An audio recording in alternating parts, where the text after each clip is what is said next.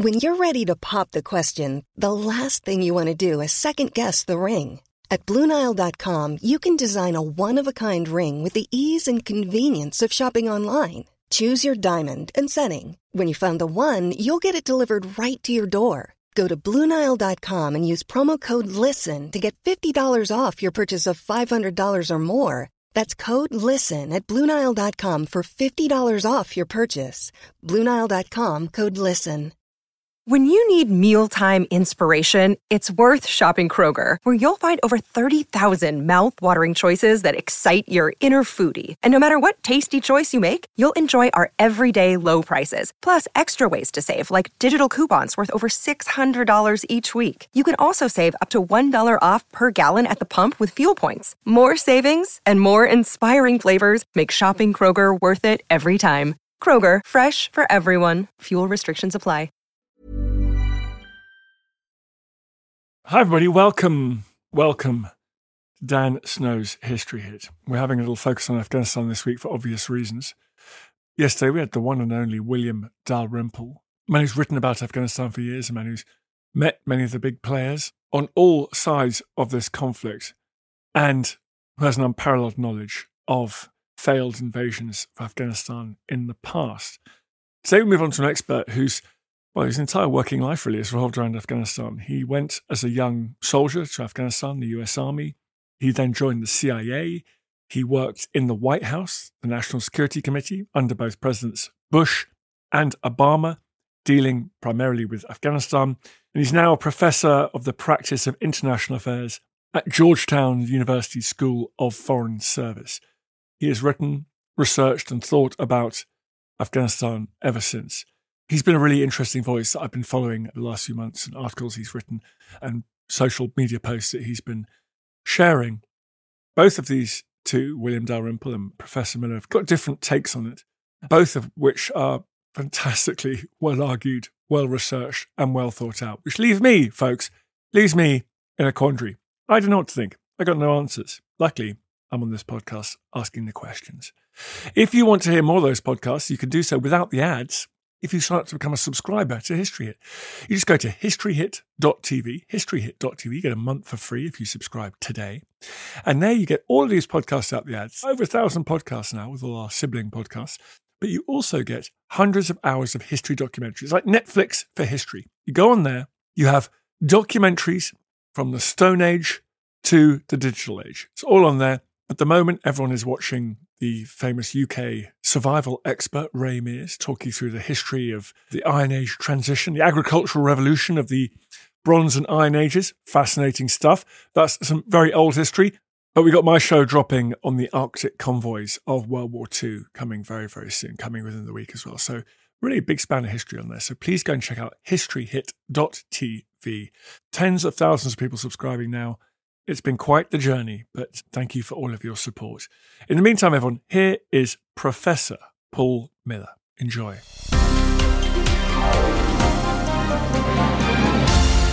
Paul, thank you very much for coming on the podcast. Thanks for having me on the show. I appreciate it. I guess your remarkable life and career has been very, very taken up with Afghanistan. As you're watching these events play out this weekend, what's your response, just personally? What is your emotional response? Yeah, thanks for the question. It's been really hard for me, and I know for other veterans of the war in Afghanistan. I've been in touch with some friends and former colleagues. It's gut-wrenching. Honestly, it feels like a betrayal of everything we fought and served for. It feels like an abandonment of our allies that we served alongside of. And it feels like a cheapening of our time, our effort, our sacrifice. The friends that I know who didn't come back from Afghanistan, what was it worth? Why did they make that ultimate sacrifice? So that's how it feels right now. And it's not a fun feeling. It's not a good feeling at all. I do want to acknowledge that as hard as it is for us watching it on TV, it's infinitely worse for the people who are living through it on the ground. And so I don't want to make light of what they're experiencing, despite how hard it is for us back here. Can you please tell us a little bit about where your journey began? Where were you in 2001, for example? I was training in the United States Army. I had actually just recently joined the Army about 18 months prior to 9/11. I was still in training to be an intelligence analyst at Fort Huachuca, Arizona on 9/11. And the time zone difference, we got a notice that something was happening in New York when we were still in class that morning. And then they abruptly canceled class, marched us back to the barracks, and we watched the rest unfold on TV. Did you have a sense that you were going to be called into this fray and this would be something that would cast a shadow over your coming career? Did you have that sense instantly? I think we did. I think all of us who watched that while we were wearing the uniform, we knew that we were going to be part of the response, and we were eager to. That's what we were joining the Army for, right? It's to be there to defend our country, defend our interests and our values, and be on the front lines. So I graduated from that training a month later, and I got the phone call 3 days after that. And so I was on active duty with the United States Army for the following year and spent the summer of 2002 in Afghanistan in Bagram. I thought I got there late because March of 2002 was kind of the last big conventional military operation of that early phase. And I arrived shortly after that. And I thought, oh, great, I missed it. But now all these years later, I realized I was there at the very beginning of what turned out to be a very long conflict. So I was there in 2002 with the Army. And I was an Army reservist. So when I ended my tour in Afghanistan, I was actually demobilized and had to go look for a job. And I ended up working for the CIA as an intelligence analyst, covering Afghanistan and Pakistan for the next several years. So I continued to essentially do the same job, just wearing a different set of clothing, a different letterhead on the paycheck. And then after doing that for a number of years, the CIA seconded me over to the White House, where I served as the director for Afghanistan and Pakistan on the National Security Council staff. And I was there for the tail end of the Bush administration and the beginning of the Obama administration. Because I wasn't a political appointee, I had the rather unique privilege to work for both presidents, worked right through the transition when most of the personnel were rotating out.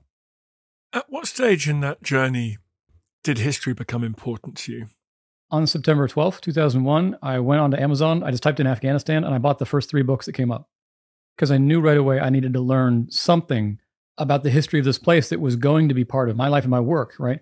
I had a sense immediately that even if I wasn't going to be there myself, which I was, but I thought even if I wasn't going to be there myself, I needed to know this place because my work was going to intersect with it somehow. I think it was Ahmed Rashid's book on the Taliban, and it was, I want to say Tanner, the book on Afghanistan's military history, and then Martin Ewan's book, Afghanistan, A Short History, were those first 3 books I bought. It just was essential to know something of the context of the antecedent narrative. You can't be a good analyst on anything unless you know some history. And I took that with me in my work as an intelligence analyst and then at the CIA. Some of the, I think, best work I did at the agency was bringing that historical perspective to bear on the current problems. A lot of people act as if history started in 2001, and that's, of course, not true. To understand the political dynamics in Kabul in 2007, you had to know something about where these players came from, which means their histories, usually in the 1970s, 1980s, as Afghanistan was beginning its slow collapse and then its dramatic collapse when the Soviets invaded. And so that kind of historical perspective was absolutely essential to understanding what was going on. And I fear too many of our policymakers simply never cultivated that historical perspective. What's interesting about your work, Paul, I'm struck by is lots of people read a bit of history about Afghanistan and they like to say things like, well, it's the graveyard of empires. No one's ever conquered Afghanistan. There's always going to be a disaster. Your study of that history and your presence in that country, your work in that country, did not lead you to that same conclusion. Right. I was curious about this phrase, graveyard of empires, and I did some research on it. And the term has been around for a long time, but usually it was applied to other places in the world. It was applied to the Balkans. It was applied to Poland. It was applied to Mesopotamia, Egypt. And the first time that I found that it was ever applied to Afghanistan was actually October of 2001, right after the intervention started, in a famous foreign affairs piece by Milton Bearden called Afghanistan, Graveyard of Empires. I emailed Milt and I said, where'd you get this headline? He said, I made it up. He said he wasn't following a previous tradition of using that phrase and applying it to Afghanistan. And today, we all act as if Afghanistan has always been known as a graveyard of empires, and that's just not true, right? We made it up as a journalistic trope, as a convenient way of capturing something that we wanted to believe about Afghanistan. If you read Thomas Barfield's book, Afghanistan, A Short History, or Afghanistan, A Political and Cultural History, I think is the title, which is probably the best book in the English language about Afghanistan prior to 2001, Barfield makes the point that Afghanistan actually has been conquered many times, right? Empires marched across it, they conquered it. Afghanistan's reputation comes from this tiny mountainous border area that usually wasn't conquered, not because it's an invincible redoubt, but because it was too inconvenient and too expensive to conquer. If you're a conqueror in the early modern era, climbing up mountains to kill insurgents is just not worth your time. And so the empires, they conquered Afghanistan, they conquered the cities, conquered the roads, they controlled the trade and the foreign policy. They just didn't bother with the mountainous areas. So that's where Afghanistan's reputation comes from. And I think it's silly for us to take those historical anecdotes as relevant for what we've gone through the past 20 years. The stories, for example, of the British retreat from Kabul in 1841 and the retreat to the Khyber Pass. People love to bring that up as an example of how the Afghans are legendary warriors and xenophobic and hate foreigners, right? And it's totally irrelevant to what's going on in Afghanistan because the United States, the coalition, didn't do what the British Expeditionary Force did in 1839 and 40. There was no sort of retreat to the Khyber Pass. We don't retreat people by land anymore. And by the way, the retreat in 1841 wasn't by a bunch of disciplined redcoats. It was mostly the British Indian Army, mostly made up of Indian soldiers, and their camp followers, women and children. And that's why it turned into a debacle and a mess, right? You have a bunch of civilians tramping through the snow, and of course that's going to turn into a disaster. But we just don't do that kind of thing anymore. So that's a small example of how these historical anecdotes are actually the wrong way to use history for policymaking. It's a cheap, easy, and shallow way of appealing to history as a talking point, as a debater's little punchline, as a snarky aside, not as a way of cultivating historical mindedness. What's the history that you think is more relevant? What is the history that you learned, you studied, and that you would, I guess, try and share with your political and military masters? There's a couple of points I'd pull out. One is that for most of the 20th century, Afghanistan was a pretty normal country. When I say normal, it was a pretty normal post-colonial, poor, modernizing society. People have this way of treating Afghanistan as if it's like this sort of freakishly bizarre, unique thing. And it did become later pretty unique. But I would want to emphasize first, normal country, very poor, had a monarch that tried to modernize and copy the Western model, as many developing nations did in the 1920s, 30s, 40s, and 50s. And it was kind of successful. Afghanistan in the 1960s actually had a democratic constitution. They held elections. Their economy was growing kind of slowly. There was no drug trade. There was no insurgency. Pretty normal country, right? So that's the first thing I'd say is we can think of it in similar categories as many other countries mid-20th century. Then it suffered some exogenous shocks that were pretty unique in the world. There was a coup, which is not a huge deal, but then the Soviet Union invaded in 1979 and sent the country to hell in a way that I can't find a parallel for it in many other countries or many other incidents. Afghanistan suffered a higher casualty rate in the Soviet-Afghan War than most European countries did in World War I. The degree of violence, displacement, death, and injury was near genocidal. What Afghanistan went through in the 1980s, I can't find a good parallel to it almost anywhere in the world. The Soviet Union comprehensively destroyed a nation. I need to emphasize that history so that when we're talking about today and essentially our failure and reconstruction stabilization, what we failed at doing was we failed to undo the damage that the Soviets did. And I think maybe people don't quite grasp the lingering effects of the Soviet war and how they destroyed a country. How do you put that back together? The Soviets destroyed it, then the Taliban took over and neglected it, and instead of building roads, they tyrannized women, right? So that's 30 years right there. And so how do you begin to undo the effects of all of those years of destruction, misery, and tyranny? That's a tough challenge. And that's the immediate context to the coalition, the international intervention in 2001, is first the Soviet destruction, then the Taliban neglect and tyranny. I'd want to emphasize that extent, the degree of destruction is pretty unique. And undoing that damage only gets us up to zero, from which we can then start to build up. It's a tall order. You're listening to Dan Snow's History Hit. We got Paul Miller on the podcast talking Afghanistan. More after this.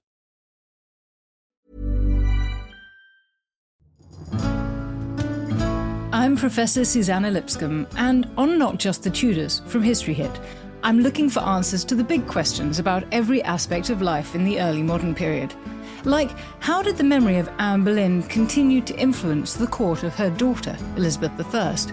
How were fairies brought to life on the Elizabethan stage? And how did the arrival of male-only doctors threaten the lives of women? In other words, not just the Tudors, but most definitely also the Tudors. Twice a week, every week. Subscribe now and follow me on Not Just the Tudors from History Hit, wherever you get your podcasts. When you're ready to pop the question, the last thing you want to do is second-guess the ring. At BlueNile.com, you can design a one-of-a-kind ring with the ease and convenience of shopping online. Choose your diamond and setting. When you find the one, you'll get it delivered right to your door. Go to BlueNile.com and use promo code LISTEN to get $50 off your purchase of $500 or more. That's code LISTEN at BlueNile.com for $50 off your purchase. BlueNile.com, code LISTEN. Looking for the perfect gift to celebrate the moms in your life? Aura frames are beautiful, Wi-Fi connected digital picture frames that allow you to share and display unlimited photos. It's super easy to upload and share photos via the Aura app. And if you're giving an Aura as a gift, you can even personalize the frame with preloaded photos and memories. And also remember, when using messaging apps, they shrink the photos. You cannot print those out. You cannot blow them up. This is high quality imagery going to one of the most important people in your life. The Aura app is super easy to set up, takes about 2 minutes, and you're going to love it. There's free unlimited storage, add unlimited photos and videos, and invite as many people as you want to a frame. Right now, Aura has got a great deal for Mother's Day. Listeners can save on the perfect gift by visiting auraframes.com to get $30 plus free shipping on their best-selling frame. That's AURA frames.com. Use code Dan Snow at checkout to save. Terms and conditions apply.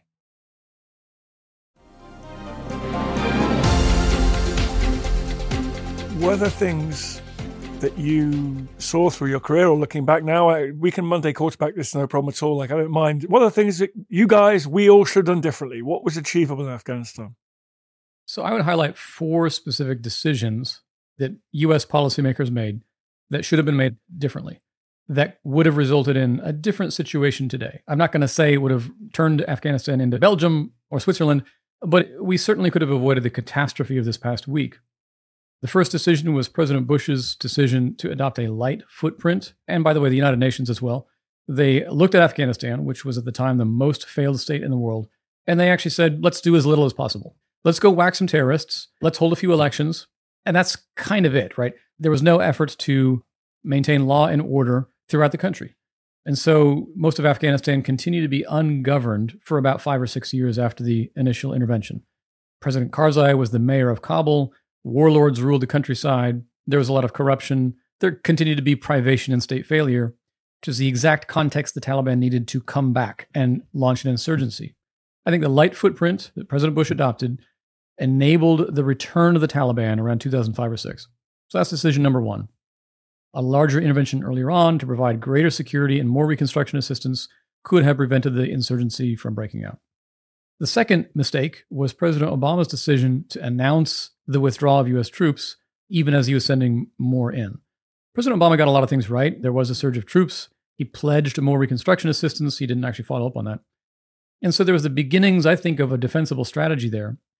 And he undercut all of it by announcing the withdrawal of U.S. troops and essentially the wind down of the international project. That really undermined whatever good we were trying to accomplish in those years. For my money, I actually think President Obama came close to winning the war.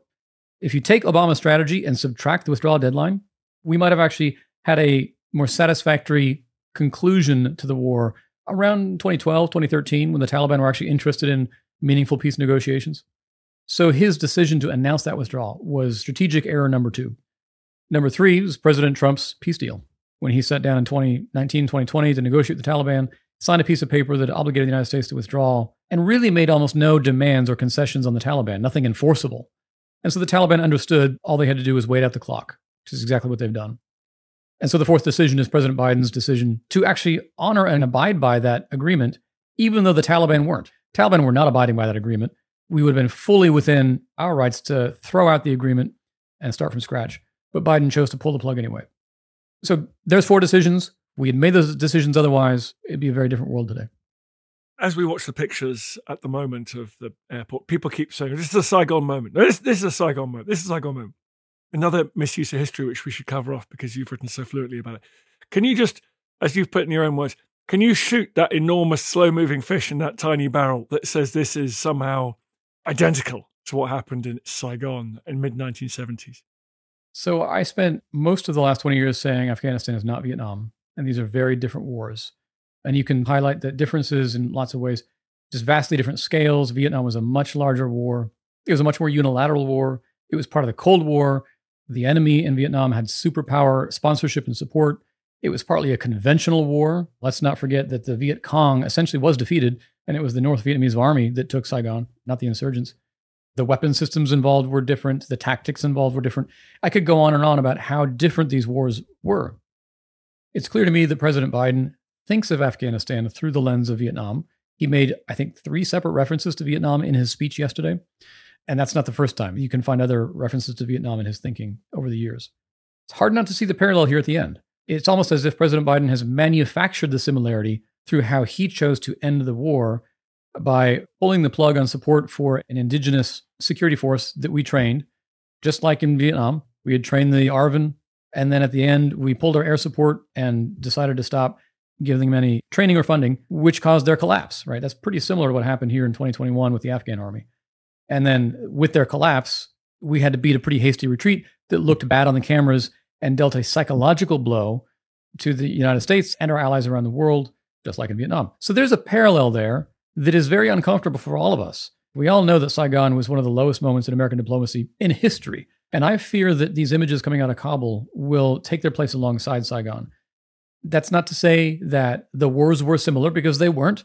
It's not to say that we should learn the same kind of lessons or anything like that. I'm saying the psychological impact of these images is going to be very similar to the fall of Saigon, to our lasting regret. I've been thinking a lot about superpower, hegemonic power reverses. You know, the British Empire, you mentioned the graveyard of empires. I was thinking as you said that, it's because Britain had a habit of staggering around the world, taking absolute shoeing in various places, be it Mesopotamia, be it South Asia, North and South Africa. And yet, what eventually leads to the fall, dissolution of the British Empire is the strategic plate tectonic shifts of the rise of competing powers economically and militarily. And in the same way that Vietnam was followed by 40 years of unparalleled American hyperpowerdom. People think superpower isn't even the word to describe the reach that you guys had those generations following Vietnam. Do regional reverses, obviously it's too soon to tell with Afghanistan, but do regional reverses kind of matter in this way? Or is what matters the changing economic and military balance in East Asia, for example? I don't know how important Afghanistan will be in the story of the erosion of the liberal international order and American leadership. The rise of China is more important, right? Let's just say that right off the bat. Afghanistan doesn't have to be the most important thing for us to care about it. Each individual straw on the camel's back might not be individually important, but you never want to risk putting one more on the camel's back because one of them is going to be the straw that breaks the camel's back. And when you put that one on the camel's back that breaks it, every other straw on the camel's back also bears responsibility, because the one that breaks the camel's back wouldn't have broken the camel's back without all the other ones also being there. Does that make sense? I hope I'm not being too convoluted there. Every single action that you take, that we take to erode the liberal order, is going to be responsible for its eventual collapse. So the fall of Kabul, it's a bad thing. Probably not the worst thing that could happen in the world, but when you stack the fall of Kabul up with the COVID-19 pandemic, with the rise of China, with Russia's pattern of aggression and behavior over the past 15 years, its invasion of Georgia, its invasion of Ukraine, its reimposition of autocracy on itself and Belarus as well. When you stack that up against everything that China's done in its neighborhood, you start to see a picture of how the world has gone over 20 years that is deeply, deeply disturbing. We just observed the anniversary of the end of World War II. The 75th anniversary was last year, so I guess we're on the 76th now. And when you look at the interwar years, the trend lines in the 20s and 30s, again, no individual incident caused World War II. Not Germany retaking the Ruhr, not the Spanish Civil War, not the annexation of Czechoslovakia. None of these things caused World War II. Once World War II starts, you look backwards and you can see in hindsight, oh, I understand the narrative. I understand how all these things fed on each other, leading the world to that cataclysm. Okay, so what I observe now is I look back on the last 20 or really 30 years, and I see a narrative emerging of how these individual events feed on each other and lead in a very troubling direction. And each individual event is survivable. Added together, I'm scared to death. I'm scared to death of what's happening and what's coming in the next 10, 20, 30 years. I don't know. I'm not trying to be a Cassandra. I'm not trying to be a Chicken Little. I'm not trying to be a prophet. I'm just saying I think the state of international politics today is more volatile than at any point since 1939. With a big dose of technological transformation and climate change thrown in there as well. Right. Yeah, I did. I forgot to mention, right? So there's some new stuff to worry about as well. What is the case for American liberal intervention, if that's even an expression? So Western liberal interventionism, which we all got pretty excited about in 2001. It attracted a very broad coalition from previously kind of slightly isolationist US Republicans to very liberal people. I remember Michael Ignatieff, the kind of liberal writer and thinker and politician in Canada, all on the same kind of team for a while. That era now seems to be over. A mixture of cynicism, a mixture of isolationism, a mixture of anti-colonialism, if you like, resurgent left in the West that finds any kind of intervention unacceptable. What is the case for it today? Yeah. The era, I think, starts not in 2001, but it starts in really 1991, right? It's the post-Cold War optimism that democracy is breaking out all over the world and we can facilitate it and bring it along. The United States, the United Nations, and NATO and other organizations undertook these sorts of interventions all over the world, dozens of them from the 1990s on forward. And Afghanistan and Iraq ended up being kind of the bigger ones. They have a bad reputation, but many of them were successful. The United Nations managed to mediate rather peaceful transitions in places like Mozambique and Namibia and Nicaragua. And the United Kingdom had a remarkable intervention in Sierra Leone that really helped end a civil war there and bring in some peace to that country. And people don't know that history. People don't know that the international community was actually getting better at these interventions. And by getting better at them, we were helping other countries end wars and experience a chapter of peace and stability when, in many cases, people had not had that in their entire lifetimes. They just lived in conditions of endless war. So that interventionism had some positive effects. Iraq killed it. And it was Iraq that killed it because when we bungled Iraq, the next big humanitarian catastrophe that happened was Syria. The non-intervention in Syria was, to me, one of the most remarkable events in post-Cold War history. Because if you take the collapse of Syria and you put that into the 1990s, we absolutely would have intervened. We, whether it's the United States, the United Nations, NATO, whoever else, would have intervened. And so the fact that the world community chose not to do anything about Syria told me, okay, I think we're coming to the end of this era of humanitarian intervention, by whatever label you want to give it. And then the way Afghanistan has now ended, I think will reinforce that trend. Unfortunately, it breaks my heart because the people who are going to suffer the most are going to be the people of North Korea or Nigeria or whatever the next state is that collapses and needs help. And the world community says, no thanks, we're not doing that anymore. In fact, the people who suffered? It was the Libyans. 2011, NATO goes in and overthrows the Libyan government and then walks away and does nothing and doesn't build anything in its place. And now Libya is a failed state, terrorist playground run by warlords. That's an example of what's going to happen around the world when we do not assume responsibility for responding to these humanitarian crises and failures of governance around the world. We're going to get more Libyas. Happy thought. Well, thank you, Paul Miller. What's your most recent book? People can follow your thinking in a more long-form way. My most recent book is called Just War and Ordered Liberty by Cambridge University Press. And it's a reflection on just war and how it ought to be aligned with these ideas of order and liberty, peace and justice. I also have another book coming out probably next year on Christian nationalism. It's more of a look inward about features going on inside the United States and the troubling things that I think we saw under the Trump administration. So those are my two most recent works. And you can also follow me on Twitter at Paul D. Miller too. Thanks so much, Paul. Thank you very much for coming on and talking about this. Thank you, Dan. I feel the hand of history upon our shoulders. All this tradition of ours, our school history, our songs, this part of the history of our country, all were gone and finished. Thanks, folks. You've reached the end of another episode. Hope you're still awake. Appreciate your loyalty, sticking through to the end. If you fancied doing us a favor here at History Hit, I would be incredibly grateful if you would go and wherever you get these pods, give it a little rating, 5 stars or its equivalent. A review would be great. Please head over there and do that. It really does make a huge difference. It's one of the funny things the algorithm loves to take into account. So please head over there and do that. Really, really appreciate it. Hi, I'm Daniel, founder of Pretty Litter. Cats and cat owners deserve better than any old-fashioned litter. That's why I teamed up with scientists and veterinarians to create Pretty Litter. Its innovative crystal formula has superior odor control and weighs up to 80% less than clay litter. Pretty Litter even monitors health by changing colors to help detect early signs of potential illness. It's the world's smartest kitty litter. Go to prettylitter.com and use code ACAST for 20% off your first order and a free cat toy. Terms and conditions apply. See site for details. Hey, it's Paige DeSorbo from Giggly Squad. High quality fashion without the price tag. Say hello to Quince. I'm snagging high-end essentials like cozy cashmere sweaters, sleek leather jackets, fine jewelry, and so much more. With Quince being 50 to 80% less than similar brands. And they partner with factories that prioritize safe, ethical, and responsible manufacturing. I love that. Luxury quality within reach. Go to quince.com/style to get free shipping and 365-day returns on your next order. Quince.com/style.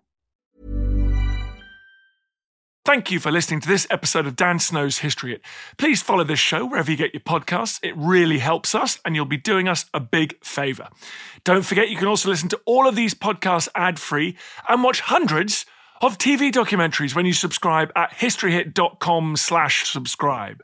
As a special gift, you can also get your first 3 months for just £1 a month when you use code DANSNOW at checkout.